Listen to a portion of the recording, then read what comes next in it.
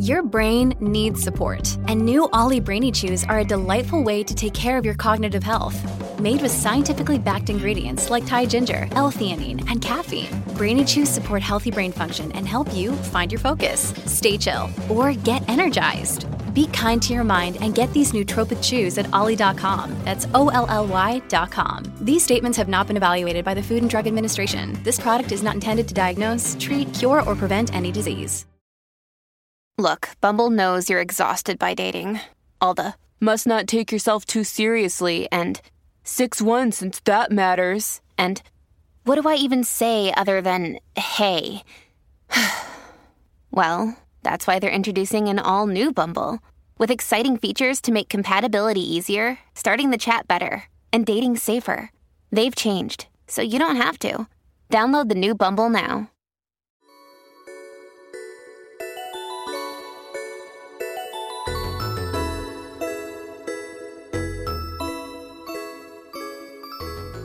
Hello and welcome back to another episode of Blush. I'm your host, Hiva, and it is the last episode of 2023. Can you believe it? It feels like just yesterday. No, that's a lie. It really doesn't feel like just yesterday. Isn't time perception such an interesting concept? Because you hear all sorts of different things, right? Like I've heard people say, I think the most common thing that I hear people say is that when you're a kid, time moves so slowly, but when you're an adult, the years just fly by. I don't know. I think that's true to a certain extent for me, but I don't know. And then there's the whole like time flies when you're having fun. But I also think sometimes when you're having fun, time actually moves a lot more slowly, like you're so present and in it and just really fully immersed. And I think that's also why time appears to move slowly when you're a kid and not so much when you're adult, because I think when you're an adult, you're so not present. It's actually shocking. I was reading some studies on mindfulness, and by mindfulness, I don't mean meditation. Like mindfulness is a form of meditation, but mindfulness is a much broader concept. It's the concept of being present, being mindful, like really truly being here, paying attention to what you're doing. And it's actually astounding how not mindful we are as a society. I think it's like the average adult is like not mindful like 95% of the time or something. Like we're pretty much just running on autopilot all the time. It's wild. Maybe we'll talk more about that in the new year because I'm doing a ton of research on it. And really, I always have projects, like I always have, I feel like a mental health or emotional health type of project. And I always have a physical health project. And obviously these two things are so like everything's linked to each other, right? Like one of the biggest projects I've had was the anxious attachment piece and working through all of that. Big physical health project I've had in my past was gut stuff, and it's gone through iterations. But, one big project I had this year in 2023 was to be able to poop without taking magnesium, which I achieved, not to brag. And so my big physical health project that I'm hyper focused on right now is concentration, memory, ADHD, just like mental sharpness. Sam, you wanted to come in. No, but you wanted to be here. Her face is so fucking cute. I can't with her. You wanted to be here. So can you behab? Can you behab for mommy? Behab means sleep. It means lay down in Farsi. Okay. Anyway, okay. So mindfulness really plays into that. That's why I'm doing a ton of research on it right now. Okay, let's move right along because we really don't have time for 14-hour long stories about me peeing my pants and my entire household treating the elevator like it's some kind of fucking urinal. So we're just going to get right into the content. We're starting with our word of the week, and I just want to address this quickly in case it's your first time listening. We start every episode with the word of the week. And the reason we do that is because this is a self-improvement podcast. And the goal of the podcast is for you to feel the best that you can feel about yourself. I want you to turn off the podcast having learned something, having laughed, having had fun, and feeling better about yourself. I want you to turn it off feeling empowered, feeling like you have tools and resources to step into a better version of yourself and to really be able to live the life of your dreams. And in my experience, when I know what other people are talking about, I feel better about myself. But also when I can use a nice, shiny, fun word, I feel a lot better about myself. By the way, my back nearly had a full bad spasm, and it would have been really chaotic to get that on camera because when it's happened and oh no, it's kind of getting there, guys. Oh no. Okay, pray for my back. Otherwise, this episode is going to be me being carried off in a stretcher to the hospital. Okay, so our word of the week this week, I really feel like I've done it before. Like I'm really spiraling that we've done this word of the week before. What the fuck is happening here? But I did a lot of searches and I couldn't find it in any past outline. The reason that I feel like we've done it is because I love this word. I think it sounds so fucking cool. And it's one of those words where it's like, if you were to ask me, I'd be like, of course I know what that means. But then if you were to be like, okay, explain it to me, I'd be like, yeah, I don't know. So the word is capricious and it means, I pronounce it right. Yeah. It means governed or characterized by capricious. No, I'm sorry. It means impulsive or unpredictable. Something, again, if it's your first time listening, you won't know this.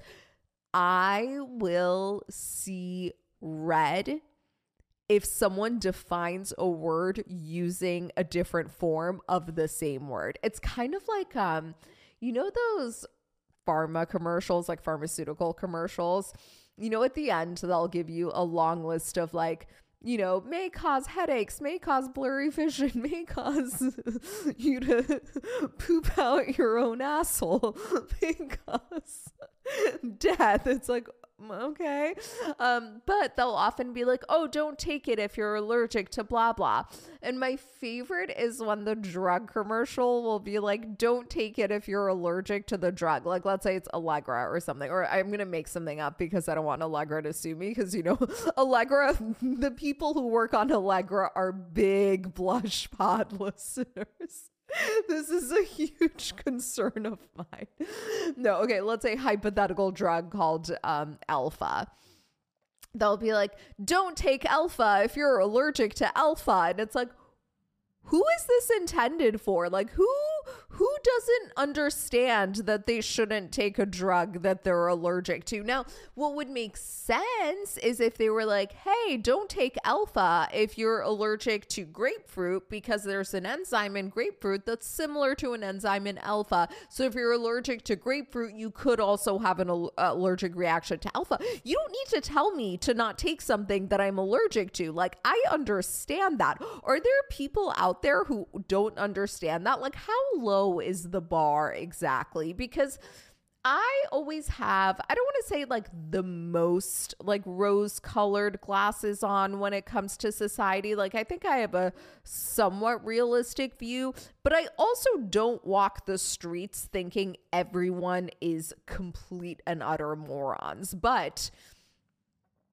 if we really have to tell people to not take a drug that they're allergic to, like if this is an actual phenomenon that's going on, like people don't understand to not take a drug that they're allergic to, then I am way overestimating humanity. Like, okay, we're going to move right along. Capricious. It appears to mean impulsive. And I swear we've done this word before. Someone write in. It feels impulsive, unpredictable. Did we do it like 2 weeks ago? It feels really recent. Okay. I'm just examples of capricious. Actually, I want to use recent examples on the web. The sudden disappearance of smooth jazz from America's airwaves has been widely ascribed not to popular rejection, but to a characteristically capricious shift in industry practices. Wow, this is an article I'd like to know a lot more about. It's written by Colin Marshall. It's in the New Yorker, and it was on July 6th, 2023. Fascinated by the subject. Do you guys like jazz? I'm not a huge jazz person. I, for some reason, have dated many men who really like jazz, including Van Guy, who does not seem like the type of guy who would listen to jazz. Like, it just, like, I don't really think of people who are essentially homeless as being into, unhoused, as being into jazz. Like, I always think of jazz as kind of like a bougie, rich, white, middle-aged man type of interest, you know? Not so much the type of interest that someone who owns like 2.5 t-shirts and lives out of his car and has hair that is involuntarily dreaded because he doesn't have running water because he lives out of his car to be into. But who am I to judge? Okay. The hate speech law currently under consideration is sweeping and draconian. It could be enforced only in a capricious way. Our worldview is completely fragmentary and sometimes capricious. So I think it seems like capricious has kind of, it's not just impulsive. It sounds like it's kind of like random. Am I understanding that correctly? Capricious suggests motivation by sudden whim or fancy and stresses unpredictability. An utterly capricious critic. It's such a sick word, guys. And so the goal with the word of the week is to try to use it in a sentence this week, because that's really how you learn. You have to implement things. Do I go on to use them in a sentence that week? Evidently no, because I'm convinced that we did capricious 2 weeks ago and I literally can't remember. Oh my God, it is so hot in here. Like, I'm so tempted to take my shirt off. Okay, let's move right along. So it is the last Tuesday of the month. It's actually the last Tuesday of the year. And the last Tuesday of every month, we do Q&A. And this month is really special because it's the last Tuesday of the year.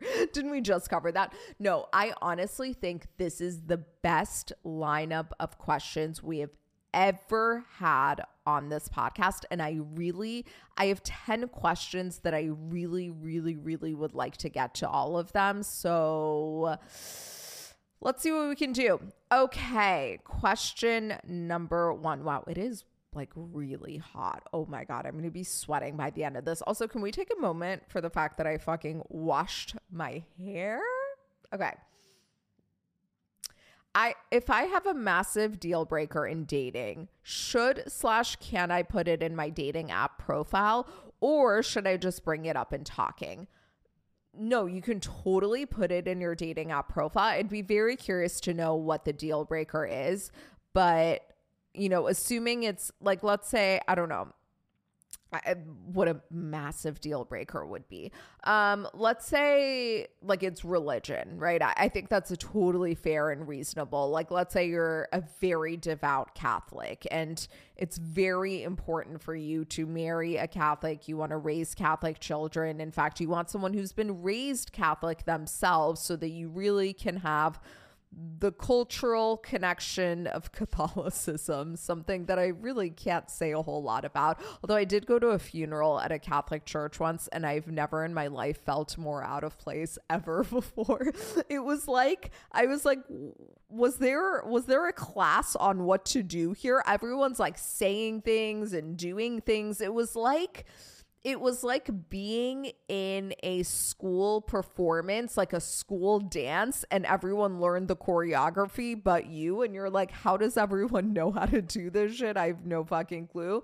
Anyway, okay, so let's say hypothetically that's what it is. Like, it's really, you don't even want someone who's going to convert to Catholicism. It's really important to you. You want someone who's done Sunday school. You want someone who's been I was going to make a very dark joke that I'm not going to make. Let's just brush right past that one. You want someone who's oh my God, I was going to say euthanized. Whatever, baptized. I really know nothing about Catholicism. You want someone who like drinks the blood of Christ or whatever it is that goes down in Catholicism. It's really important to you. I think you can totally put it on your dating app profile. The only caveat I would give is I wouldn't phrase it as like, I think that sometimes when we have deal breakers, the way that people like to phrase them on their dating app profiles is as a negative, like swipe left if you this, swipe left if you're not this. I think instead you should phrase it as a positive. So instead of like swipe left if you're not Catholic, I would do looking for my Catholic king, or just something cute and nice that phrases it in a positive. So rather than telling people to like not waste your time if they're not this, instead be like, this is what I'm looking for. Because if I was swiping and I saw like a dude's profile say, looking for my Catholic queen, I wouldn't swipe right. As someone who clearly doesn't even know enough about Catholicism to be able to make any jokes other than a very dark one that I think everyone probably figured out what the premise of it was, that we're just going to brush right past in the offhand chance that what you actually were writing about is Catholicism. And I bet it's not. But I also would get very curious about what exactly this deal breaker is. And does it really have to be a deal breaker? But that's neither here nor there because that's not what you asked about. Okay, moving on to question number 2. When you have a past of disordered eating, how do you work on not feeling good when people compliment weight loss, even if it was not intended? Okay, this is a really, really good question. And I want to preface my answer with I don't usually like to give advice on a subject that I feel like I haven't mastered. And body image is a subject that I have far from mastered. There's a lot of things that I've dealt with and that I've come to the other side of. I would say attachment stuff is one of them. I would say pooping, for the most part, like is one of them. There's a lot of examples like that I feel like I can speak on with a lot of confidence. I don't think eating and body image stuff is one of those for me. Even though I don't identify as currently having an eating disorder, I definitely have in the past. I think right now my relationship with food is one of the healthiest it's ever been. Nevertheless, and also I will say, like, these days when I look in the mirror, I feel pretty happy.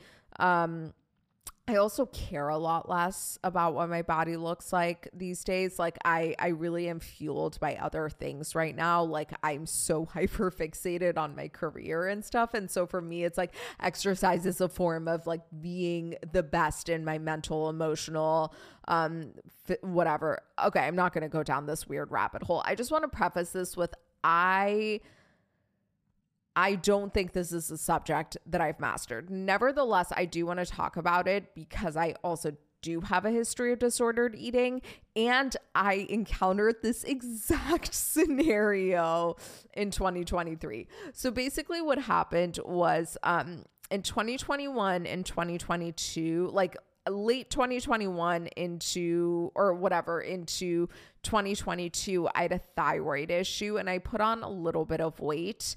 And then towards the end of 2022 and early 2023, I lost all of that weight. And so when I first met Ozzy's family, Ozzy's my partner, by the way, if it's your first time listening, he is not named Ozzy. He is Australian. I nearly said Austria. By the way, I keep seeing this thing on Instagram. I don't know if it's true or not that the Vienna, Austria airport has a special counter for all of the people who mistakenly flew there instead of Australia. I have a hard time believing that this is true, to be completely honest, just because it's not like making a reservation at a restaurant. Like there's a lot of hoops you have to jump through for international travel. And I just like you do for like to go to Australia, you have to get like a visa. It's not like a very serious visa. You just have to do like 4 clicks online. I have a hard time believing that people are actually making this mistake, especially given that there are city names. Like, it's not like it's just the country. So yeah, I like, it's not like people are like, I'm going to Australia. Usually they have a specific part of Australia that they're going to. So I feel like people, I don't know. I have a hard time believing it, but it's this reel that I keep seeing floating around on Instagram. Anyway, you know what? I'm going to verify it. I just have a very hard time believing that it's true. Okay. So okay. So, when I went to Australia the first time to meet his family it was squarely when I was dealing with all of that thyroid stuff. I remember because I was on like 4 kinds of medication at the time. I was on iron medication. I was on thyroid medication, and you also can't take those within like 4 hours of each other, and you also can't take either of them within like 4 hours of food. So trying to eat and be on all that medication was like playing a really fucked up game of Tetris. Anyway, so when I first met his family, I was at a different body weight than I am now. And then in 2023, when I went back, I had just kind of lost all of that weight that I had gained. And it wasn't intentional. It just kind of like once my nervous system was really regulated, I actually think that's really what threw the thyroid off as much as it did. Once my nervous system was really regulated, the weight just kind of flew off of me. And so I showed up looking a lot thinner than they had seen me, and they were making a lot of comments about my weight. And the thing is, and like not like insulting or bad comments at all, just like, oh my God, you look so much thinner, stuff like that. And it feels really good to hear that. But instantly I noted it because like, not only did I not want it to feel good, but my big thing is like, okay, this feels good, but then you get addicted to it. Like, you know, I'm sure as the listener, but if you're listening and you've never had like a history of disordered eating, you might not understand this, but it becomes a little bit addictive. Like, I remember when I first had an eating disorder, I went from I like had gained weight in college. So I was probably like a teensy bit, you know, whatever. I don't want to make like judgment calls on bodies, but I'm just saying I had a room to lose weight. So when I was early into my eating disorder, when I would lose weight, everyone would be like, oh my God, you look so good. Oh my God, you look so good. Oh my God, you look so good. And then when you start, like, every time you see someone that you haven't seen in a minute, they're commenting on how thin you look, it becomes really addictive. And then if you don't hear it, you fucking lose it. Like, I remember one time, this was like a couple of years into my eating disorder, my friend was coming over who I hadn't seen in like 6 months or something. And I was expecting the first thing for him to say to me was be like, oh my God, you look so thin, you look so good, whatever. And he didn't make any comments about my weight. And then when he left, I turned to my boyfriend at the time, and this was over 10 years ago, by the way. And I was like, why did Jason not say anything about my weight? And he was like, honestly, he may have been worried. Like, that may have been why. And I literally texted Jason about it. By the way, if you're listening, hey, Jason, love you, babe. And he was like, I didn't make a comment about your weight because I was terrified. But like, that's what it does to you. Like, you become addicted to hearing it. And so if people aren't making comments about your weight, or like, wait, have I not lost weight? Or like, have I gained weight? Or like, it just starts fucking with your head. And so when I was in Australia in February of this year, when they were making comments about my weight, it's not so much that I cared about the comments in the moment. For me, it was like, I don't want to enjoy this and then need it and then start yearning for it. And so very quickly, I just communicated, like, after the second time this same person made a comment about, or after the second time really I heard a comment about my weight or my physical appearance, I quickly was like, hey guys, I really appreciate you guys, whatever, like saying I look good or even don't look good or you're concerned or you're not, whatever it is. I would really like it if we could just not talk about my weight. And I was really honest. And I said, listen, I have a history of disordered eating. I understand that like either you're trying to pay compliments or maybe even express concern or like whatever your intentions are. I know that they're good and this isn't your fault. I'm not saying it's your fault. I just know for myself, when we spend a lot of time talking about what my body looks like, it makes me go crazy. So I would really appreciate it if we could just not talk about it. And I just try to like disassociate from it as much as possible, which I don't think is the best advice. Now, going back to what I was talking about on the top of the episode where I have these big projects, I've really never had a big project where I really worked on my body image. And there's no real reason for that other than I've always had bigger priorities. Like for me, working through the anxious attachment piece was a much bigger priority than working through my body image was. Now, working on my actual eating habits was a huge priority for me. And once I did that, the mindset piece, listen, I might get to it someday. I'm not saying I'm never going to address it. It's just not like there's so many other things that feel like bigger priorities for me. But if I were to get really serious about working through my body image mindset, what I would do is I would do subconscious inner child work. So something like, if you're in the Blush Academy, there's the secure childhood neural rewiring practice. I would use something like that. Or if you follow To Be Magnetic, I think Lacy Phillips has a really great inner child workshop. I would do something like that, but something that's like really deep and taps, like you do a lot of visualization while you're in a hypnotic state of a different childhood. And I would visualize a childhood where you had role models who had really great body images. And by that, I mean, they didn't really give a fuck about what they looked like. That's specifically what I mean, where body weight wasn't really a consideration. Like it was a society where everyone just looked the way that they looked and no one cared and no one commented. And I think it's a really complicated thing to work through because there's so many layers of conditioning there. I mean, especially I think for our generation, we grew up in a very toxic time when it came to body weight. And I don't think it's surprising that pretty much everyone I know has struggled with either disordered eating or at least body image in some way throughout their lives. Like it's just a product of what we grew up with. And I think it's probably going to take a lot of subconscious work to really work through it. But that's how I would tackle it. But the other thing is like, I would actually just really communicate and just be like, hey, I'd really love it if we could just not talk about my body at all. The other thing I had to do when I was in Australia, they were making a lot of comments about my eating, which was also crazy because they were commenting on how thin I was, but then simultaneously making a lot of comments about how much I was eating. And I was like, what? Like, the reason they were commenting about my food intake is because, you know, as a vegan, I eat like the quantity of food that I eat is more than what people are used to. And so it is kind of shocking for people who, you know, eat animal products. Like you don't need as much of an animal product to feel full or like get all the nutrients that you need that you do with fruits and vegetables because they're just not as calorie dense.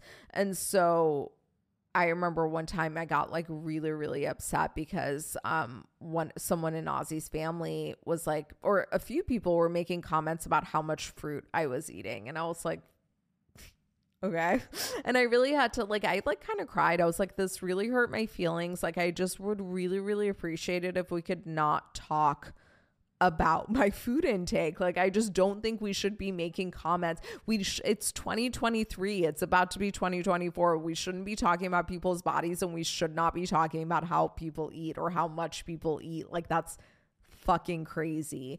But yeah, I would really actually communicate that and do it with love. And then I don't know if this is good advice. I really don't. Like, I don't know if like disassociate is good advice. Like I would never in any other area of life think that that's good advice. So it's probably not good advice for this. And the reason that I probably can't give better advice is because I've actually never really truly dove in and tried to have like really great body image.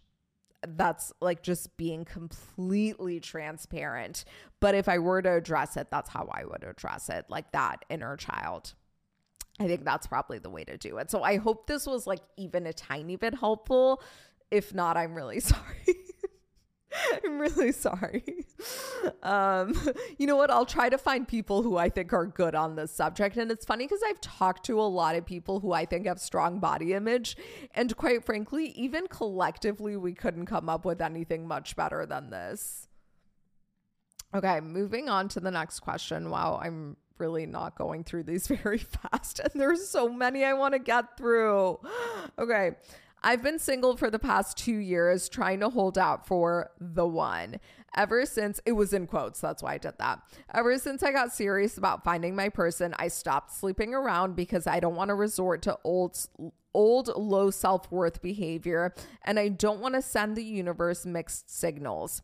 But lately, I'm starting to get impatient. Not necessarily for a partner, but I'm feeling really sexually frustrated. Sex is really important to me. What should I do? Keep holding out or just give in? Is there any way I could speed up the process? Okay. Wow, I really want to take my shirt off. It is really, really hot in here, guys. I don't know what the fuck's happening. Okay, I'm going to be honest with you. You are not going to like my answer. There's going to be a lot of you, not a lot of you. I mean, specifically the person who wrote in this question, there's going to be a big part of you that's going to want to be like, fuck her. She doesn't know what she's talking about. And that's fine. I urge you to still try to accept my answer because I'm going to give you a little bit of tough love because at the end of the day, I care a lot more about helping you than I care about you liking me. And that is reflective of all of the inner work I've done on myself because historically I would have come on here and tried to say something that would have been loving and gentle and would have left you feeling really good about me. And that would have been really, really self-serving because at the end of the day, Sam has something to say about this too. At the end of the day, my job here is to help you be the best version of yourself and be able to live the life of your dreams. And me trying to sugarcoat things and me just trying to be liked by you isn't going to accomplish that. So I don't believe you. No, it's not that I don't believe you. Like, first off, kudos. Amazing. Like, everything that you said sounds great. But I used to say a lot of things like, oh, sex is really important to me. And like, oh, I'm just horny. And like, I remember when I'd complain and be like, I haven't had sex in 7 years and I'm so sexually frustrated. And I'm just like such a sexual horny person. And like, yeah, all of those things were true to a certain extent. But when people complain about not having had sex for a long time and wanting sex, it's never about sex. And here's how I know it's never about sex, because masturbation exists. Like, hello, have you ever heard of a vibrator, a dildo, porn, a butt plug, a fleshlight, fingers, hands, a phone that you can put on vibrate mode and text everyone you know and then throw it on your clit and wait for them to text back? Like, something I did one time in the 8th grade before I had access to vibrators.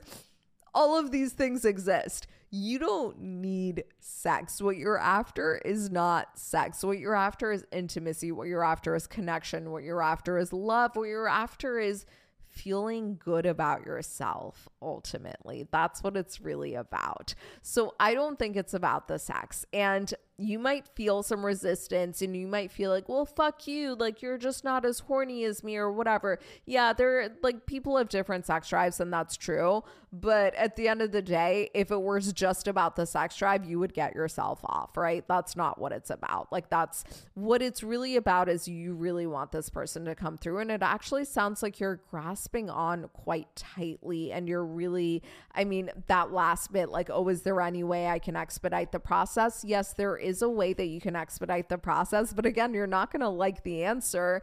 And that's to figure out why you're grasping so tightly and let go. So what I would recommend is ask yourself 3 questions and be really, really, really radically honest with yourself in these answers. And then these answers will point you to where you need to do the inner work. Question number 1, why do you want this so badly? And let me explain.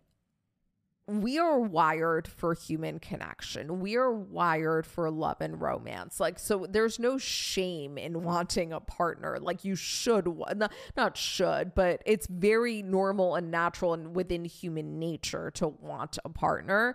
But when I hear someone grasp this tightly, as I have for the vast majority of my life, let me say, so I'm not like I'm coming at this with zero judgment. I'm actually coming at this with full understanding, because I was very much in this place a few years ago. When you're grasping that tightly, it's not just about the partner, the love, the soulmate, the relationship. There's something else that you think that this person is going to provide for you. Like, maybe it's that you want the validation of being loved by someone who is X, Y, and Z. Maybe you just want more fun and excitement in your life. Like, that's a lot of when I think back on the periods in my life where I was the most desperate for a partner, really a lot of what I was after was just like fun. Like, I just wanted like the dopamine rush of having early, exciting love. Like, that's really kind of a lot of what it was about. Maybe it's a sense of purpose. Maybe it's a sense of belonging. Maybe it's just, there's something deeper that you think that a relationship will provide for you. And the thing is, early stages of love, yes, can be very exciting because you get that dopamine rush that feels quite a bit like drugs. As someone who's done a lot of drugs, I can tell you nothing feels as good as the early stages of love. Like, there is no drug. I mean, ecstasy comes like a little bit close, but not really. Like, it's way more fun. It's way more fucking fun than Molly. So yes, there is that, but that fades. And then you're still the same person. All of your problems are still there. All of, any sort of mindset, any sort of like insecurity, any problem that you currently have will still be there when you find your person. So even if you don't believe me, just answer this question honestly to yourself. What do you think a partner will provide for you? What is it like when you think like, oh, I just really want to find my person? Why? And again, you're allowed to want your person. That's not the part that I'm calling issue with. I just want to know what it is that you are hoping to achieve. Sam, can you chill out for like not even that much longer, okay? Yeah, Bahab. Sorry, guys. She's really fucking over it. And the thing is, I'd open the door for her, but it's a fucking obstacle course between where she is and the door because there's so much equipment. Okay, so that's question number 1. Question number 2, why is it that you don't want to admit this to yourself? Because I know when I was being big on, it's not even this, I'm so horny and I just want to have sex. And every time I hear someone say some variation of this, I automatically know 2 things about them. Number 1, that they're really desperate to meet their person. Number 2, that they don't want to admit that to themselves or to other people, because it's a lot more like cool and chill and like cool girl and like not needy and not desperate to say like you just want to fuck than to say like, no, I just like really fucking want to be in love and like get married and settle down, you know? So why is it that you don't want to admit this to yourself? Like what programming have you picked up along the way? Like what conditioning have you received? Like what it's like, it's needy and desperate to admit that you really want to find your person immediately. And so instead you're repurposing it, repackaging it in your mind as, oh, you just want to fuck. And then question number 3, how can you give yourself what it is that you're hoping to get from a partner? And this is the ding, ding, ding question, because when you figure out, let me restart that. When you figure out how to give yourself what you are hoping to get from a partner, from a job, from fame, from money, from the new apartment, from the big shiny house, whatever it is that you're currently yearning for in life, what feeling, what sense of purpose, what sense of validation you are hoping to get from that thing, and you give it to yourself, that's when you've cracked life. That's when you're untouchable. That's when you're invincible. That's when you will get everything you've ever wanted, because that's when you're completely needless. That's when you're completely fulfilling your own needs. Okay, good luck. Would love an update on this if you don't, make a voodoo doll of me and stab it all over the place. Okay, next question. Hi, I love the podcast so much and it's really changed my life. I wish I had friends like you in my real life, which brings me to my question. I have friends who are great friends to me and who I really love. But last week, hearing you talk about your new friend who helped you see that anything is possible, I realized my friends are not like that. Even though they are ambitious, they don't seem to actively pursue or take any strides towards their dreams. They have a generally negative and pessimistic outlook on life. I have one friend in particular who makes a lot of comments about how she wishes she was more lucky, how she will probably never escape her circumstances, and I find her pessimism to not only be annoying, but I also worry that it'll rub off on me or affect my life. I want more friends like you, people who believe that you can create your own luck and magic. What do I do? Do I cut them out? Okay. Super sweet question. Thank you so much. Also, like, this literally made my day. And I completely get it. I have a lot of friends like that. I actually have one person I can think of in particular who I literally haven't been speaking to that much lately because it's always the same thing with her. It's such a pessimistic, negative outlook on things. And I don't think it fully clicked for me until I got close to Nicole, who I talked about last week, who really was this big vision holder of my dreams for me, that I realized this other friend that I have, who we'll call Casey right now, is really kind of negative and pessimistic, and not so much about my own dreams. It's more so about her own dreams. But nevertheless, when you hear someone be that negative and pessimistic about their dreams, it kind of does rub off on you. You're right. How have I handled it? I've just kind of put energetic boundaries between me and Casey. And it's not like, the good thing about friends is that you pretty much within reason can have unlimited friends, right? It's not like a romantic partner where it's like, okay, if things aren't going great with one, you really have to cut them off to get the next one or whatever. With friends, like, you can really have pretty much as many friends as you want. So it's not like it has to be this hard fast, like, oh, I'm not talking to you anymore, we're having a big friendship breakup and stuff like that. I don't think it ever has to be that dramatic. And I also think that people don't have to be your end all be all. Like, you can have friends in different pockets who are good for different things, right? So like, let's say you have a friend like Casey, who has this like very limited mindset. You can still like go out and have fun and do whatever, or, whatever it is you and Casey, your Casey, like to do, but you just don't talk about this stuff. And you can also communicate those boundaries and be like, hey, I understand that this is your mindset, but when you talk about this with me. It really bothers me. And so I'd love it if we could not talk about this. And then if she really can't meet your boundaries, then you can be like, hey, listen, if you continue to do this, like I might have to distance myself from you. So I think that's completely fine. Again, I would have like very strong energetic boundaries though, that you don't even need to communicate, where you just don't talk about your goals, your hopes, your dreams, etc. with people like that. But the other thing I just want to flag is I do want you to understand that this actually really does go back to you and your mindset. And let me explain. So again, bringing it back to me because I'm dealing with something very similar, right? With my friend Casey. The reason that Casey's pessimistic outlook bothers me is because I'm not fully secure in my own optimistic outlook. Otherwise, I wouldn't really give a shit about Casey's pessimistic outlook. And let me illustrate it with another example. I am extremely secure in my romantic relationship with Ozzy. Like, I feel really good about it. Like, I think our relationship is really, really solid. Like, there's really not even 1 ounce of anything I would change in our relationship.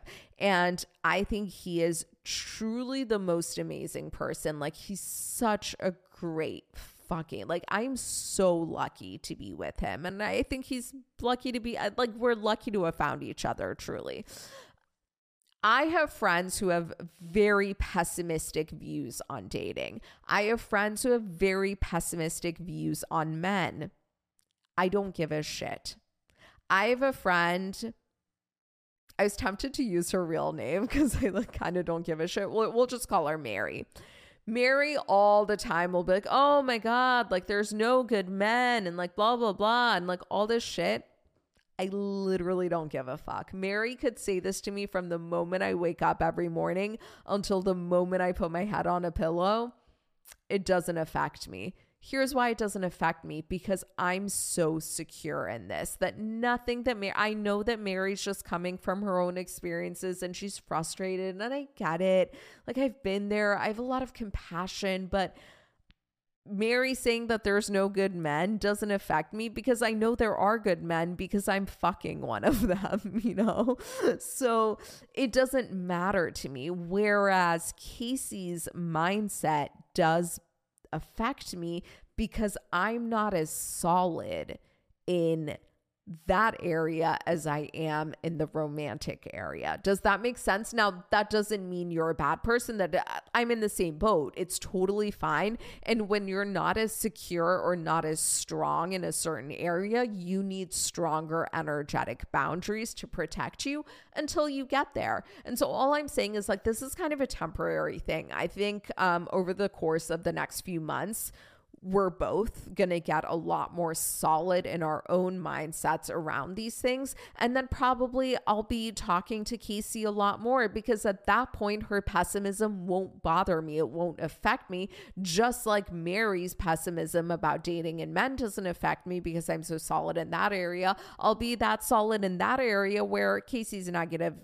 thinking also won't affect me. Does that make sense? So I want to make it very, very clear that if someone's mindset or outlook is affecting you, ultimately it's because part of you also has that mindset and outlook, and they're just mirroring it to you. And that's all that is. So, and that's okay. That's okay. This is life. Like, you constantly, it's kind of like, you know, when a crab outgrows its hard shell, it sheds that hard shell and it has that soft shell, and it has to hide behind rocks and stuff for a while until that soft shell hardens to a harder shell and it's ready to be, you know, doing its thing out on the ocean floor and just really out there and, you know, living its life. But temporarily it has to hide to really protect itself. And that's okay. We're allowed to hide to protect ourselves. By the way, I just want to I don't get a lot into veganism, but eating soft shell crab, I think, is one of the most inhumane things you can do because it's taking the crab at its most vulnerable point. And quite frankly, soft shell crab doesn't fucking taste good. And here's how I know it doesn't taste good: because you have to bread it and fry it in order for it to be good. If you have to bread and fry something for it to be good, it's not good. Case closed. Okay, moving on to the next question. Do you believe the phrase once a cheater, always a cheater? No, I don't. Not once. Because anyone can do anything once. But if someone's cheated more than once, it starts to become a thing, right? It's like, okay, why have they cheated? And if they haven't worked through that reason, then they're probably likely to cheat again. That's my simple and short and quick and easy answer. And I honestly think we can leave it at that. But no, once, anything could happen once, right? Like you could trip and fall and like fall onto a dick. But that generally will not happen twice.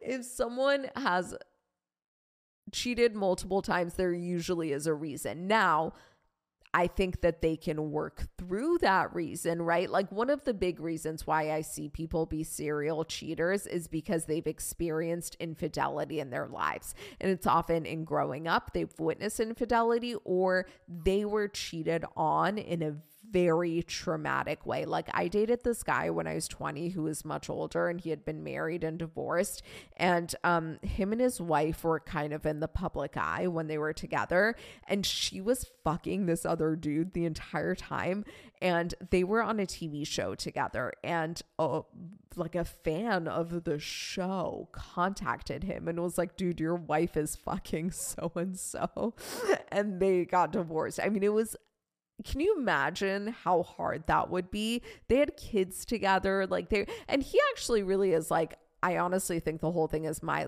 fault. Like I wasn't showing her like the love and affection and attention that she wanted. So I'm not even saying like she's evil. I've actually met her and she's a lovely person, but nevertheless, that was a very traumatic experience for him. Like it was really, really hard. And so he then went on to have extreme infidelity issues. Like he cheated on me so many times.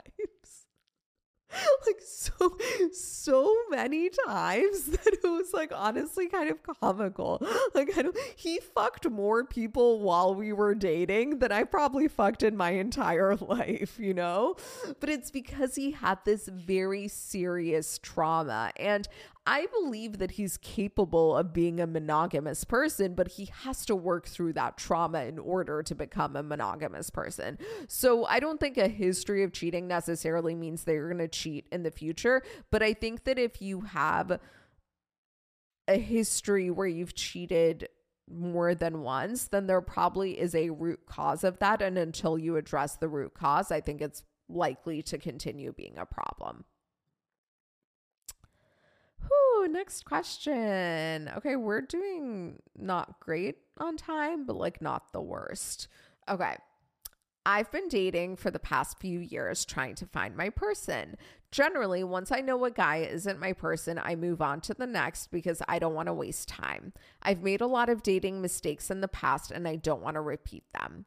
Being too needy, too desperate, settling, not having boundaries.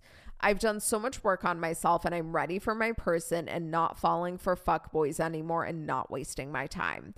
There is a guy I recently went out with a few times and I was really into it, but his communication isn't that strong and I feel confused. I understand that he's probably just not that into me and I want to move on to the next, but I also can't get it out of my head. I really want to shoot him a text saying that he's obviously not interested and that's fine and we shouldn't go out anymore. It feels like I need to send the text to get closure, but I'm worried that if I send the text, I will signal to the universe that I'm not ready for my person and that I'm settling for old, low self-worth behavior. What do I do? Okay, first of all, I just want to commend you because it's obvious that you really have done a lot of work on yourself to be able to be so aware of all of these things. Not just so aware of your old patterning, which in and of itself is so commendable. But, you know, when you were like, oh, his communication is off and I'm confused, I was expecting a whole rant about like, is he into me or not? But you were like, no, he's obviously not that into it. So like this, you know, it's there, you're there, it's great. But my answer is actually going to be extremely similar to the question a few questions ago about the person who said she's sexually frustrated or they're sexually frustrated. I don't know the gender. Whether you send the text or not is irrelevant. Now, closure isn't real. Closure is a myth. What you want isn't closure. Like what you really want is you just want to not feel the pain that you're feeling. You met a guy, you thought he could be the one, and then, you know, his actions made it pretty clear that he's probably not the one, but there's part of you that's like, well, maybe he lost his phone, or maybe he lost my phone number, or maybe he's in the hospital, or maybe there's some kind of explanation, or even maybe he'll change his mind. Like there's that tiny voice in you that's like, this could still turn around and he could be the one, and I don't want to keep doing this. And, you know, very Charlotte York moment, like I've been dating, I've been doing everything right, and where is he? I get it. I've been there a million fucking times. And so right now your brain is deluding you into thinking that what you really want is closure when you don't want closure. That's not what you want. Like no one ever wants closure. So I would move on from that. I would do two things. Number one, I would do within the Blush Academy, I would do the communication neural rewiring practice to actually say all of these things to him in that hypnotic state in your mind and actually get that quote unquote closure that you want to really just be able to say everything out loud and work through it there. The other thing is I would actually answer the exact same 3 questions that I put forth to the girl or the person who wrote in about the sex thing.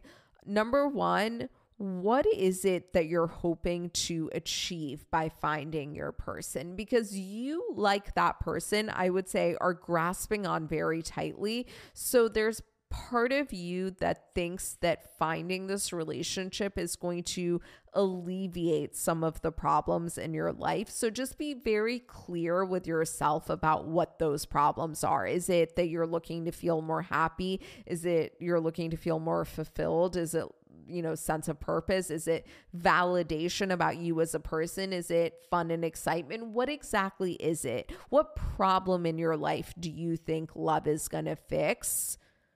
Why is it that you're not being fully honest with yourself about that? Because again, you're like, just like the other person was kind of lying to themselves and saying that what they really were after was sex. You're kind of lying to yourself and saying that what you're really after is closure when what you're really after is reconnection with this person. And then thirdly, how can you give yourself the thing that you're looking for from this person? Yeah, and that's exact. But I would also really do that communication neural rewiring practice because that's going to give you what you're looking for from this text. Whew, okay. We are going to do one more. Just one more, because after that, I think the camera is going to die. I think. I don't know. Okay, let's do one more and then I'll keep an eye on it. Thank you for the best year ever of Blush. I've been listening since 2020, and even though I've loved you from the beginning, I have to say each episode just keeps getting better. I fucking love you. Thank you. Oh no, you've completely changed my life and I'm forever grateful. Oh my God. Not me. Like I would cry, but I'm actually so focused on overheating because for once in my life, I'm really fucking hot. I have a question about New Year's Eve. All of my friends are going to a big expensive party and I really don't want to go. I would rather stay home and not drink and do something meaningful to set my year off on the right foot. I feel like kind of a loser not going out though. How do you not feel like a loser when abstaining from going out, especially on such a big night? Okay, I'm literally in the same boat. Like I literally want to stay home by myself and do some kind of like witchy New Year's Eve ritual. Now, ideally, would I like to have like a very aligned friend doing it with me? Yes. But I also am really like, part of me is like, oh, well, I won't be a loser if I just like have someone else come.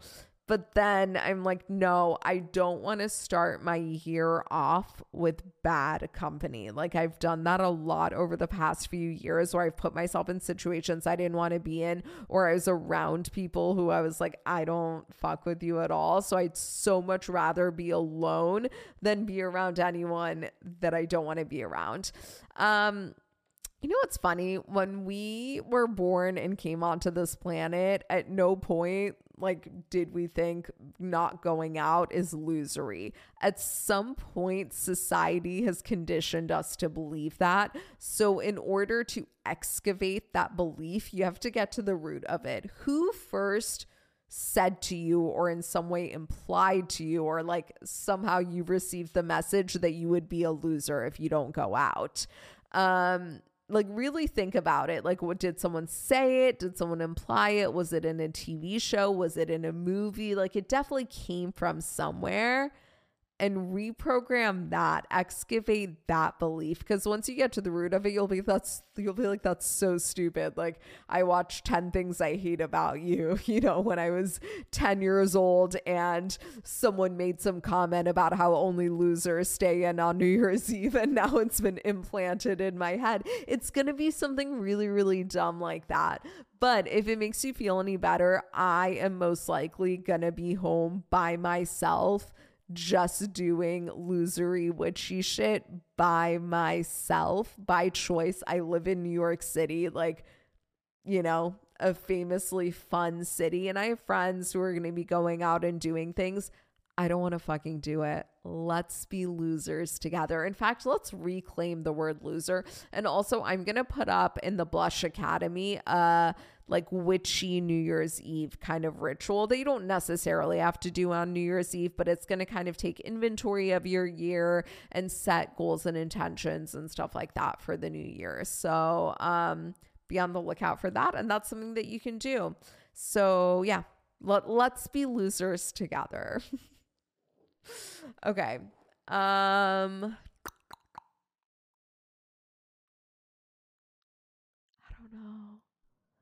don't know. Should we do one more?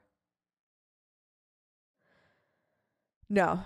I'm really, really scared the camera's going to die. So I'm just going to wrap it up here and we're going to do our gratefuls. Now, if it's your first time listening, we end every episode of Blush by saying 3 things that we're grateful for that week. And the reason that we do that is because practicing gratitude is scientifically proven to make you a happier and more optimistic person.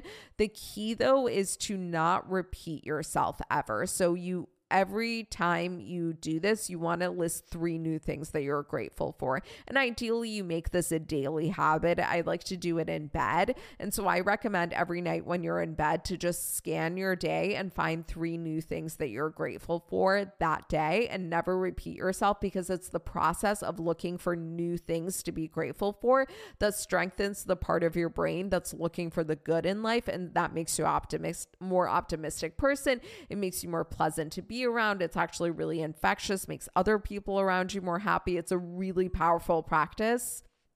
Fuck. Okay, the camera died. This is exactly what I wanted to avoid.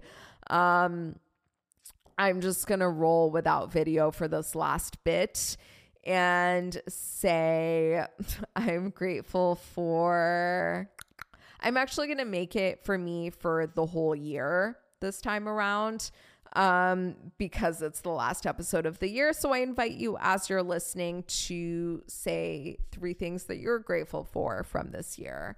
So I'm grateful that I implemented exercise as a true daily habit, because I think it's really gone a long way at improving my mental health and improving my mental resiliency And also, I really noticed this last week when the elevator was out. I had to carry Sam, my dog, up and down the stairs because she used to be paralyzed and she can't take stairs. And I noticed how much stronger I've gotten, like how much easier of a time I had carrying her. And that was really fucking cool.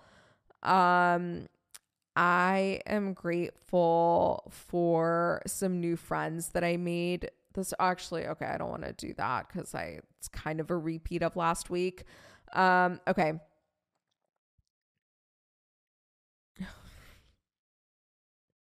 Oh, okay, this is like so dumb, but sometimes they have to feel kind of dumb to just not be repetitive. I'm grateful for this light that I got for food content. It's a really powerful, strong light, and it really does an excellent job. And I'm grateful to be seeing my family for Christmas. I mean, this episode airs on the 26th, so I'll actually be coming back from seeing my family, but I'm recording a few days ahead of time, so I'm actually literally about to go see my family for Christmas. And I'm grateful for being excited to see them because I don't usually get excited to see my family. I usually kind of dread it. And this is one of the first times where I'm genuinely excited to see them. And I think that's really reflective of a lot of the inner work that I've done on myself, because usually, like I said, usually I dread it. And the fact that I'm not dreading it, I think is 100% because of the work I've done on myself and nothing else. So yeah. As always, I'm really fucking grateful for you guys. I'm grateful for the show. I'm grateful for the opportunity to get to connect with you guys as much as I do. And I really fucking love you. And be on the lookout because we're doing big things in 2024. I think the show, I have a big vision for Blush in 2024. I think things are about to really fucking pop off. And I just want to take a moment with you guys because you're my OG babies. So yeah, I'm really fucking grateful for you guys. I keep looking in the camera lens like as though it's still recording. This is so fucking stupid. I need to figure out this camera thing. It's like it's plugged in, it has all the memory. It just overheats after like an hour and 10 minutes. And so I really try to be mindful of it, but I can't always. So, you do what you can. You do what you can. Okay. Love you guys so much. Bye.